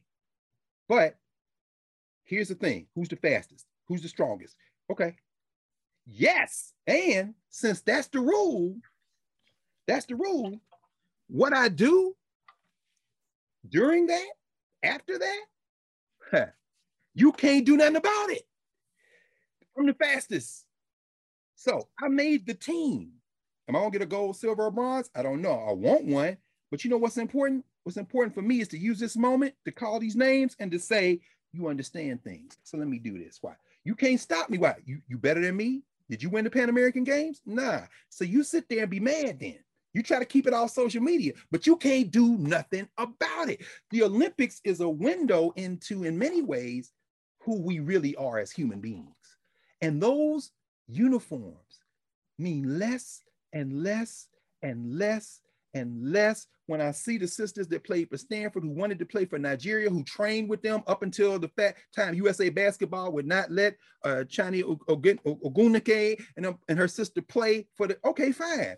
4 years from now, maybe Joel Embiid decides he wants to play for Cameroon. He can, right? And maybe Bam Adebayo finally makes that trip to Nigeria and decides, go on, let me get this passport. Oh, you see, y'all playing. Or maybe Giannis Antetokounmpo says,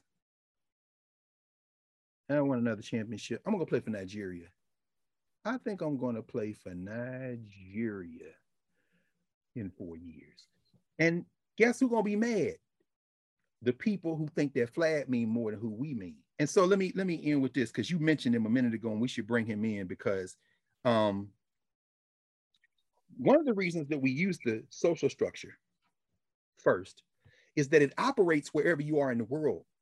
First of all, these categories apply to all human beings, but we're talking about people of African descent. So when Charlie raises this issue of class in this brilliant article, among many other things, he's really pointing to how the global social structure works to keep people divided and keep hierarchy going. That's why you can have a United Fruit Company. They don't care what color you are, as long as they can exploit you and make this money. Garvey and them trying to bust it up, but to bust it up, you got to see how your local identity, your local beingness in the world connects to other people. And I'm not, I've learned a great deal from scholars like Adolph Reed Jr., who really is heavy on class analysis. And I really respect and admire his work, learned a great deal from him. Some people call him a class reductionist. They'll say, well, he says it isn't racist class. I wouldn't go so far as to say that, nor am I a class reductionist. However, what I will say is that we have to understand how empire works. And that's what the social structure does. So that same year, 1972, that Charlie Cobb writes this article, you also have, this was on the front cover of USA Today last Thursday. Some of y'all may know this name, Melvin McNair. Remember in 1972 when them black people hijacked that plane and said, we going to Algeria? In fact, to get up with the Black Panthers with Eldridge Cleaver and Kathleen Cleaver in them. In fact, if y'all want to read about it, there's a couple of books. There's one called Algiers, Capital of the Third World, which is good. Oh man, what's the, anyway, the other ones that come to my mind. Anyway, he's still living in France. He's retired now. Melvin McNair. I am at peace with what I did, right? They hijacked the whole plane. In fact, let me see, McNair, they have the whole middle part. They did the whole article on him, right? And they let all the hostages go in Miami. It was a domestic flight. They flew to Boston, they refueled, and then they went to France, which is where they still live. But what he then brings out, they got out of the country because he said, I had friends, he had some friends from Detroit who were also on the plane, killed by the police, had relatives killed by the police. They thought we had to leave America in 1972 because it was life or death. They killing us. We got to go. Cobb, Moses, the families, they left, these young people, after being the face of a civil rights movement. Watch this social structure. Y'all froze them in SNCC.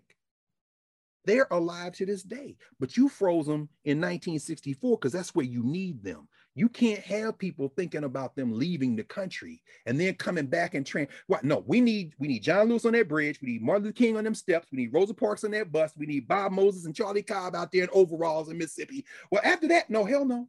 And we say, okay, then you keep talking. We have now reduced you to Muzak.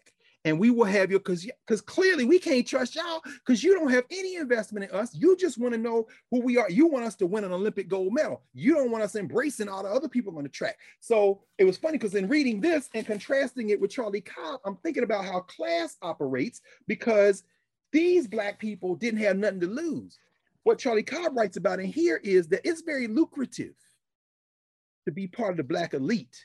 There's a Pan-Africanism that isn't for everybody, the advancement of everybody, but you use the language of common advancement to keep yourself in front and profiting, which then leads me to how that reconciles finally, because you know what it did. Reading about United Fruit Company and reading about bananas sent me to our brother, who is also still alive, the great Harry Belafonte. So you put it down. No, you Belafonte. What did I do with it? Oh my God. You had it earlier. No, I have that. But I was looking for his his autobiography, because in his autobiography he tells the story of how he got to this. His autobiography, here it is. You already know.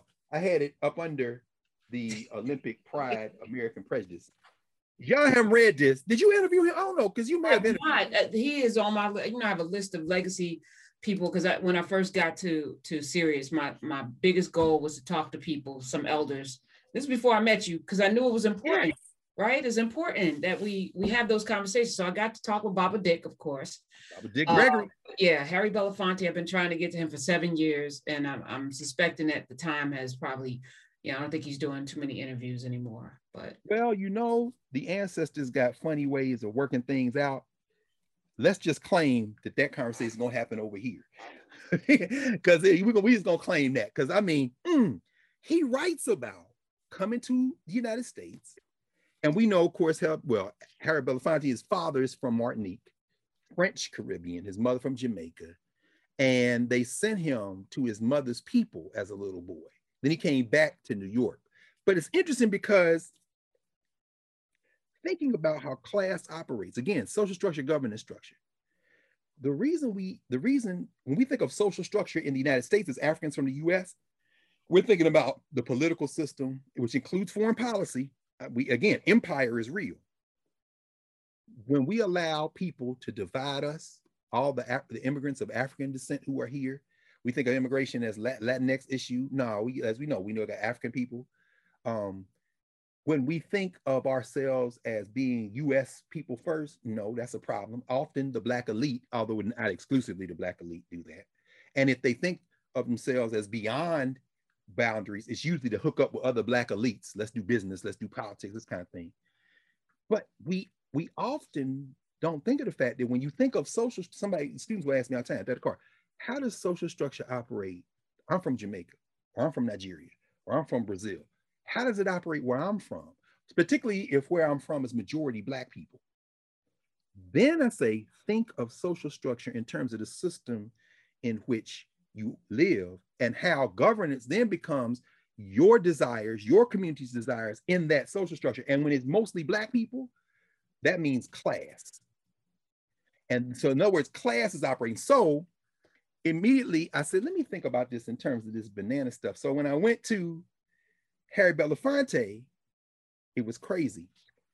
In 1956, Harry Belafonte now has a career. He's done some movies. He's going to release this recording. He had done 2 albums before this. He's going to do another album because once he got established, now he says, I'm going to bring the music of the people where my mama and mother and father are from into this environment. Now, by the late 50s, that means he's also going to expand because one of the people he writes about in here that influenced him, of course, was Paul Robeson. Paul Robeson told Harry Belafonte, if you want to know who people are, you learn their songs. And when you learn their songs, they're going to want to know who you are. Like Bob Moses and Charlie Cobb say, when you go in a community, don't go singing your stuff. In fact, Robeson would learn the stuff in their languages. We talked about that, right? Belafonte heavily impacted by that. So what does he do? He puts together a whole album called Calypso in 1956, except he's using the music of the Caribbean, but he's not gathering it directly from the Caribbean. He's taking some, in fact, he says, this is very interesting. He says that, in fact, he ran into this brother named Lord Burgess. Well, his name was Irving Berge. He was born in Brooklyn. Y'all know Brooklyn is the Caribbean. We know that, right? But you know, in the islands, they call themselves, they get anointed these names, Lord so-and-so, King so-and-so. You know, one of my favorites, of course, is the great Mighty Sparrow.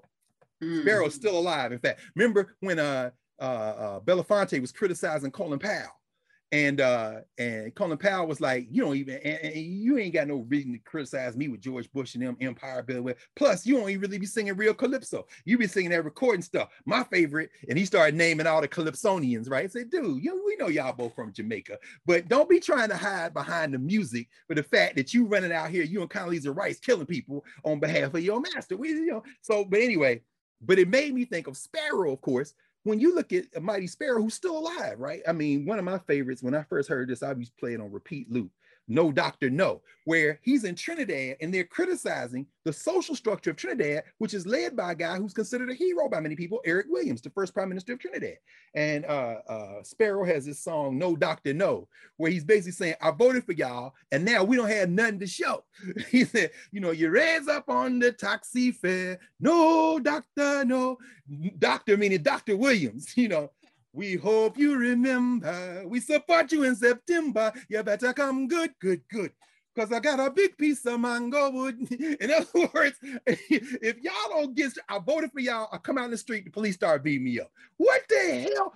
This is how the governance structure is the people in the lower classes. Who are they to each other? And they're criticizing the people who are elite because those are people who are in the governance structure too, but y'all are beholden to empire. You're beholden to this. So at the end of the song, he's like, because again, this is cultural meaning making. Cultural meaning, in other words, I am criticizing the government, but I know that they may send the police for me. So he says, I only hope you understand. I'm only a Calypsonian. What I say may be very small, but I know poor people ain't pleased at all. In other words, he said, you ain't got to worry about me trying to overthrow the government. What I'm trying to tell you is the poor people not pleased. So Belafonte starts gathering the songs of the working class people. These people Garvey saw in Costa Rica and Panama. These are the people he's representing him, Amy, in the UNIA. Belafonte, cultural meaning making, is going to take this music into the social structure. He's going to make some money. He's going to make a lot of money. He gives the publishing rights to the Black people who help him. Bill Attaway and Lord, what's the brother's name again? Lord Burgess, who He said, the thing about Belafonte, he said, see, in the Caribbean, you don't name yourself. They name you. That's the ways of knowing. They call you Lord. They call you Mighty Sparrow. Here in Brooklyn, this dude named himself. You know what I'm saying? And he's taking the music and converting it into songs, which then I dug out the songbook. Because Belafonte said, here's how you govern. He said, what I learned from watching these white boys, we're going to control. So I'm not only going to make the record. When they released the record, he said, my company was also had an Elvis record they wanted to release. They wanted to hold my record till his second record came out. He said, no, release them the same time, move up to date. He said Elvis's record was #1. Shortly, Calypso was #2. Then it became #1. And it stayed #1 so long that it set the record that was only broken with Thriller. And then he writes in here, he said, but I was cool with that because I like Michael Jackson. And then he tells the story of how he called Michael Jackson and said, I need you to do this song. And Mike was like, cool. And they got their friends together. There comes a time when we heed a certain call. We are the world. That's Belafonte telling Michael Jackson, look, man, Paul Robeson told me, and I'm telling you, let's get this together. We got to figure out a way to help. Did it work perfectly? No, but my point is, the idea of ways of knowing, that happens away from the social structure. So in this book, Belafonte covers, this is what I love about it. You open the book, and this is for narrative people. If you're in a narrative, you might not know what we're talking about. Harry Belafonte Sings, illustrated by Charles White. So you got Charles White art, Harry Belafonte, and what does he collect? What does he collect? The songs of the Caribbean. Oh no. The songs of the world, the songs of the Caribbean, the songs of Black people in the United States, then the Caribbean. He says, around the world, mostly these are songs of Africa and Afro-Cubans. So for example, on page 26, the song made popular by the great Afro-Cuban, the great Celia Cruz, Guantanamera, yeah, that song, Guajira, Guantanamera, Guantanamera. He got them all in here with the notes you can sing, and all the way down on the West Indies section, which is what they call in the Caribbean at this point. Oh, by the way, they published, so they kept all the rights. They kept all the rights. Jamaica Farewell. He said, Irvin Berge wrote this one, basing it on a traditional West Indian folk song. It is warm and tender quality. Because he's saying, I'm going to sing the songs of my people. So y'all know that song. Down at the market, you can hear ladies cry out while on their heads they bear. Ackee rice, salt fish are nice, and the rum is fine any time of year. Well, I'm sad to say I'm on my way. Won't be back. Come on, President. I know he did harmony. Oh no, you're not gonna get me. Nope. My heart is down, my head is turning around. You know, you see the lilt of Calypso, right? I had to leave a little girl in Kingston Town. He even got Charles White doing some riffs on his regular style. But the song we're gonna end with is, of course, the song that takes us back to what the United Fruit Company did. Because remember, they are in Costa Rica. That's where they get going in their criminal enterprise. And then after World War I, they move. And that's when you see them really occupy the Caribbean. So Belafonte, with this incredible, beautiful Charles White of these women. Now, these are the Charles Whites you don't see a whole lot of places, right? I remember going to the White exhibition, and those of you who go on narrative, y'all know what I'm talking about. With the exhibition catalog, we did a long thing on Charles White. If you don't know the name, look up Charles White, and then if you're not in narrative, join narrative, because when you see our conversation on White, he says, this is probably the single biggest song in my entire repertoire, along with Matilda. It was traditionally a West Indian song sung by the workers on the docks and on the banana plantations. It was taken by Irvin Berge and rewritten for American ears and for American understanding. Since then, the song has swept onward like a brush fire. Watch this. And I fought madly ever since to stay ahead of the flames. It hasn't been easy. What does that mean? It means that if you see this, if you see Belafonte songs like, Jump, jump, jump, Jemina, shake your body like in like Beetlejuice. Y'all playing it for dancing. And you think this is like a light song, a happy song? When you hear, and of course, Sam Cooke takes it, another man who understood the power of recording and owning your master. So when he dies, the white folk take everything he got. And I don't care whether it's his music, which you can't use, except for that's why Regina King and them, you can't use the music, you know, because Sam Cooke gonna be on our plantation forever. He's dead, and he gonna work for us in the social structure forever. Belafonte, early in the game, owned everything. He gave the publishing rights to Burgess and Attaway and them because he said, I'm a star. I'm going to make money. I'm going to control mine. This may be y'all's money, so you get all the rights. But we own it because I started my own company. You get all the publishing rights. So anybody singing, Deo, Deo, you paying their family. Daylight come and me want go home. Why are you saying daylight come? Because they made those Africans in the Caribbean gather those bananas at night because it was cooler to do it then. Work all night on a drink of rum. Daylight come and me want go home. Stack banana till the morning come. Daylight come and me want go home. Come, Mr. Tallyman, tally me banana. Daylight come and me want go home. People singing, that's nice. It's like, do you understand the class conversation is being held in that? What they're revealing is our working class people, our poor people around the world are caught in empire.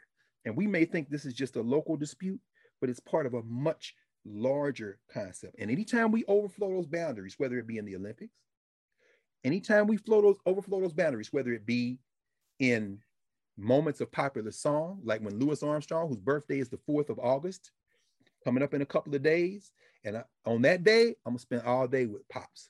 I love him, and that's somebody we'll do a you must know about, because we think we know Louis Armstrong. As Ossie Davis said on the set of a movie called A Man Called Adam, he said, I saw Louis Armstrong in the dressing room, and he didn't know I was to see him.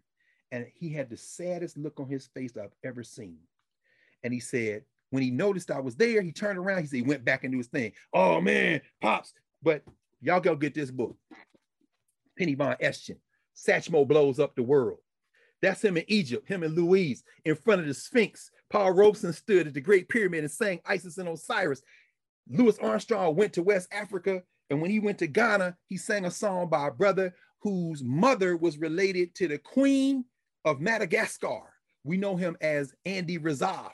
And there's footage in the film Satchmo the Great of Louis Armstrong in Ghana with Kwame Nkrumah in the audience. And he's singing a song to Andy Razaf, an African born here, who realized that in America, the social structure made us all on the bottom, who understood the way Garvey and them understood that you're going to get us and you're going to try to trap us. And he wrote a song that became what some people call, we talk about Billie Holiday and Strange Fruit, but you should go back to Andy Razaf's song, the one Louis Armstrong sang for Kwame Nkrumah and them, when Nkrumah invited him and Louise to the Ghana independence celebration in '57, the song Black and Blue. Old empty bed. No. Let me not do that. Let me see. Let me see. Old empty bed, spring's hot as lead. Eat like old Ned, wished I was dead. All my life through, been so black and blue. And when you see the footage, you see Nkrumah, and you see the Africans like, even the mouse ran from my house. They laugh at you and scorn you too.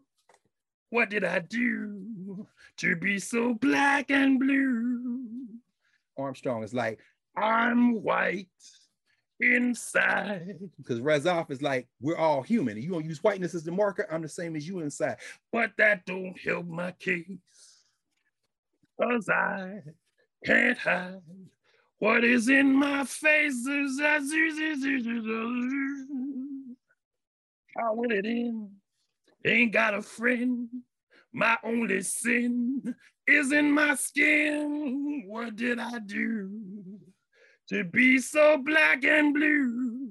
Then he pulls that horn up, and as Ossie Davis said about Louis Armstrong, he said, I saw him when he didn't think anybody was looking. That's that governance structure. That's the weight Armstrong is carrying. Then he saw me, and even though we're two black people in that governance structure, he didn't want me to carry that burden. He said, but then I understood something about Armstrong. He said, all that smiling and sweat and the handkerchief, Ossie Davis said, we used to call that oofta. We said, you trying to do that to please the white folk. But then I understood. He says, because when Armstrong put that horn to his lips, and if you ever heard Louis Armstrong, after he sing that, then he get on that trumpet. Ossie Davis said, Louis Armstrong could kill a man. He killed you with the horn. So y'all looking at the teeth and the sweat, you listen to the lyrics, and when you watch that footage and you read the accounts, they say at some point during that, Nkrumah shed a tear. Nkrumah shed a tear because in the words of our young sister, Lucy Alvarado, you understand things. And so that's, you understand things. You know what I'm talking about. One, an African writes the lyrics, an African from New Orleans sings the song, and an African from Ghana responds because you understand things. So let's enjoy the rest of the Olympics and cheer for our sister Gwen Berry, huh, Professor Hunter? Yes. Because we hoping Gwen Berry medals. She gonna medal. She gonna medal. And protect her at all costs. Yes, and then we're gonna wait to see what color the walls change. Woo! Hello, walls, as they would say in the Christian church. Yes. I'm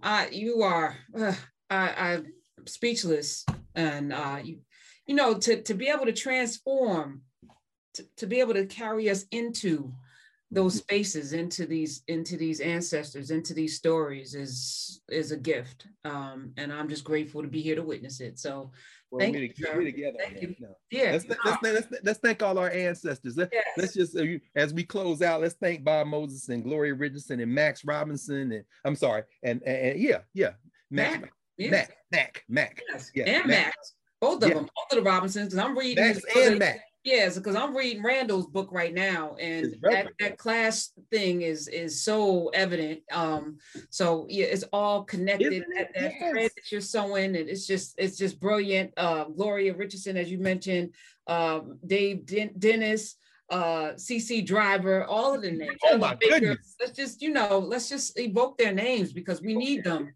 We need them to do what's next, and they need us because we are the ones here left to do that work, and we're doing it. I'm so proud of Narrative. The Charles White piece will be up on Monday. I'm saving stuff, just letting it sit and marinate. And as we move toward releasing our social media platform, which has a name now, it's called Nubia, with a K. The K is silent, like Narrative. Nubia. So we're all going to be in Nubia because that's a real place. Wakanda doesn't exist. Wakanda's not real. Nubia is real. So and all of us Nubians are going to be in there. In fact, Kerry James Marshall said Wakanda looks a little too close to Dubai for his. Go read Charlie Cobb about what it means to want to aspire to be the black bourgeois wherever you are. So I apologize for that. So I'll see you next week. We'll be next week. Yes, sir. We'll be in full August by then. Yes, and then we'll have the live one the week after. Following week, yes. I just, happy birthday to Louis Armstrong, and I think we're going to probably do it in class, maybe special. We'll see. Y'all just stay tuned. Like, subscribe, do all of the, give the thumbs up, and do all of that. But more important than liking and subscribing here, head over to Narrative. This is to me, I'm planning it out. It may take us maybe 20 years to get it to where it's supposed to be, but it requires all of us to participate. We need as many of us in as possible. Yes, many have come, and we need many, many more. Yeah, so if they can raise $50,000 in Costa Rica in 1921, and Marcus Garvey, and these people are making dollars a month. Come on. Yeah, I mean, this is important. So Narrative with a K, if you know how to spell it, we'll just hold the mug up. So full thing. So you can get Rep, red and black. We're not playing. All right. See you. I'll see you soon. See you very soon. Love you. Love you.